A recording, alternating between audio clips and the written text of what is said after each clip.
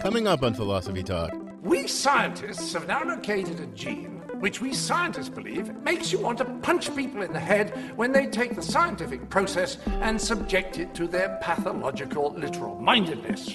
Science is supposed to discover objective truths. But some scientists claim a monopoly on the discovery of truth. Isn't that arrogant? Championing science doesn't have to mean rejecting other forms of knowledge. Humans discovered or invented the process of science. Humans invented philosophy. So keep that in mind, that when you go to seek an absolute truth, you're a human seeking the truth, so there's going to be limits. How do we make a science that's more intellectually humble? Our guest is Massimo Pigliucci, editor of Science Unlimited, The Challenges of Scientism. Does science overreach? I am a scientist, not a philosopher. Coming up on Philosophy Talk.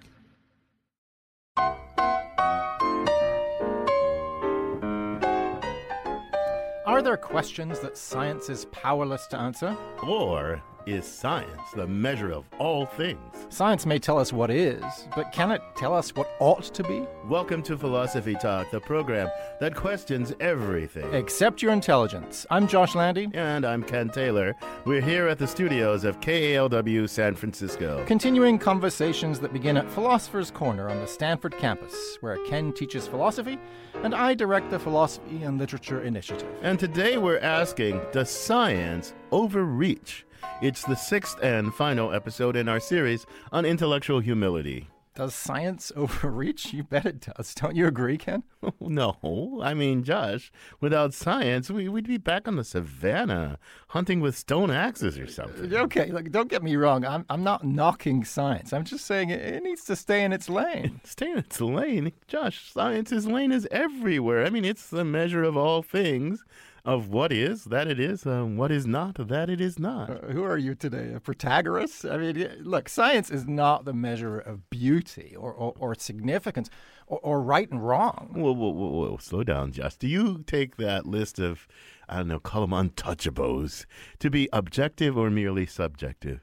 Why does that matter? Well, because if your list of untouchables is objective, then science gets the last word, I'm afraid. I mean, science and science alone discovers and explains the objective features of the world, right? Yeah, I mean, you agree with that. The objective features of the world. Yeah. I mean, start by thinking about, like, quarks and gluons. They're out there. And then all the less fundamental things, like rocks and cells and animals, that are, built out of these fundamental things. Okay, that's a pretty picture, but what's it got to do with beauty? Well, Josh, because if beauty is real, then it better fit into that picture somewhere. And if science discovers that beauty isn't part of the picture, then I'm afraid that beauty's just not real.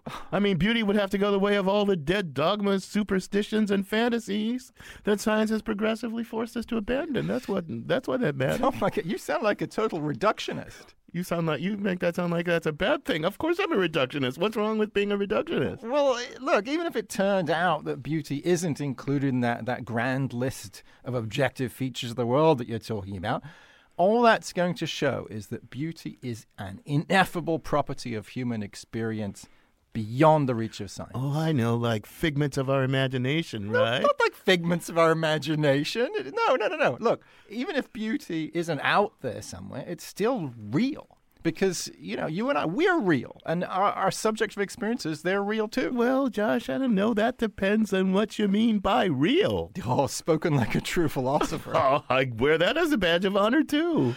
Well then, Mr. Philosopher, let me just say this to you. Beauty got its grip on the human mind long before we became so obsessed with science. And that grip on our imaginations, that grip on us, that's going to last, even if one day we relinquish science. Oh, my God, that would be a tragic outcome, John. Look, fair enough. I'm not advocating that. I'm just saying, Ken, there's more in heaven and earth than is dreamed of in your science textbooks. Oh, no, you're speaking like a true literary type. Well, what's wrong with that? And look, as a proud literary type, I'm going to insist on something. I'm going to insist. Science is fantastic, but it's never going to replace literature. Literature does things that science cannot hope to accomplish. Oh, come on. Like what? Well, science explains the world, and that's very important, but literature Literature also gets to narrate the world. Narrate the world? What's the big difference? Well, explanation's about causes and effects, but narration is also about experience and meaning and value. Yeah, okay, I get you, Josh. That's an important distinction. But I'm still... Look, I'm going to ask you, can't there be a science of meaning-making, value-having, and experience? Well, maybe. No, not maybe, Josh, not maybe. There has to be a science of it. I mean, because look, after all, we human beings, I hate to tell you this, Josh, we're part of nature too.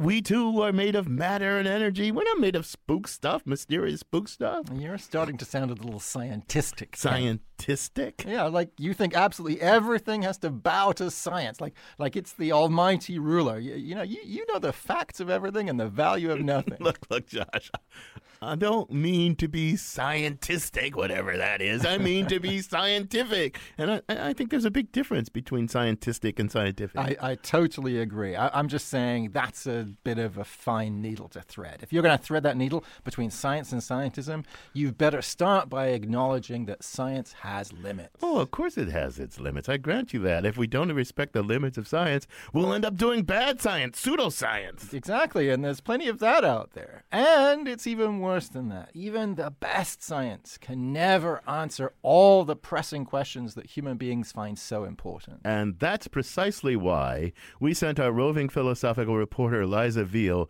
to look at gender through the eyes of science, bad science, and non-science. She files this report. There's a long tradition of feminist critique of science. Various disciplines have tried to objectively describe gender, to find out, is gender more than just a cultural construct? Is it based in biological difference? That's an effort that kind of failed. Helen Longino with Stanford University says it's hard to neutralize our ideas about gender, which is necessary to make objective observations. In a lot of studies, there were already assumptions built into the research itself, whether about how to interpret the evidence or assumptions about how to describe the data.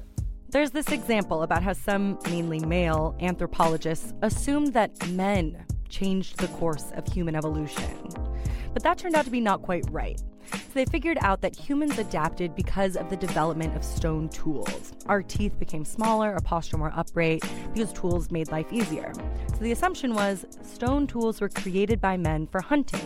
So men changed the course of human evolution. But a decade later, women anthropologists pointed out that those tools were just as likely used for digging, crushing seeds, softening roots, in other words, female activities. And so that showed the ways in which the man-the-hunter model was really dependent on these assumptions about male activity and female inactivity. Critiquing methodology is part of science. Scientists are always self-critiquing. But Longino's saying some things are so subjective that it's hard to approach them objectively. There is no perfect methodology. Our concepts of gender kind of affect the way we understand the rest of the world. So gender isn't just an effect. Gender also produces ways in which we understand the world, or at least they reinforce each other. So when trying to study things like gender, Longino knows the data will be messy. There's no way to control for factors like history and culture in human behavior. There's no accounting for what could be, the limitless potential of the future. Longino says science can't predict how humans are going to change their kind of social and physical environments beyond making kind of very broad general claims that are kind of empty. Gender is always adapting as the world changes, but right now it seems like the conversation is changing rapidly. Younger generations are dispensing with the female-male binary system faster than many could have imagined. And people are looking for ways to make sense of this outside of science. It isn't that you don't like boys. It's that you only like boys you want to be. This is the poet Andrea Gibson and some of their poem, Your Life. Mary Levine calls you a dyke, and you don't have the language to tell her she's wrong and right. So you just show up to her house, promising to paint your fingernails red with what will gush from her busted face if she ever says it again. The people challenging the binary gender system see gender as something expansive and fluid. Another poet, Leslie Feinberg, says, "Gender is the poetry each of us makes with the language we've been given." And that's what this poem by Andrea Gibson is about. You don't yet know the boys are building their confidence on stolen land, but you do worry the girls might be occupied with things you will never understand, won't ever be good at. Gibson says poetry, specifically queer poetry, helped them know how to be.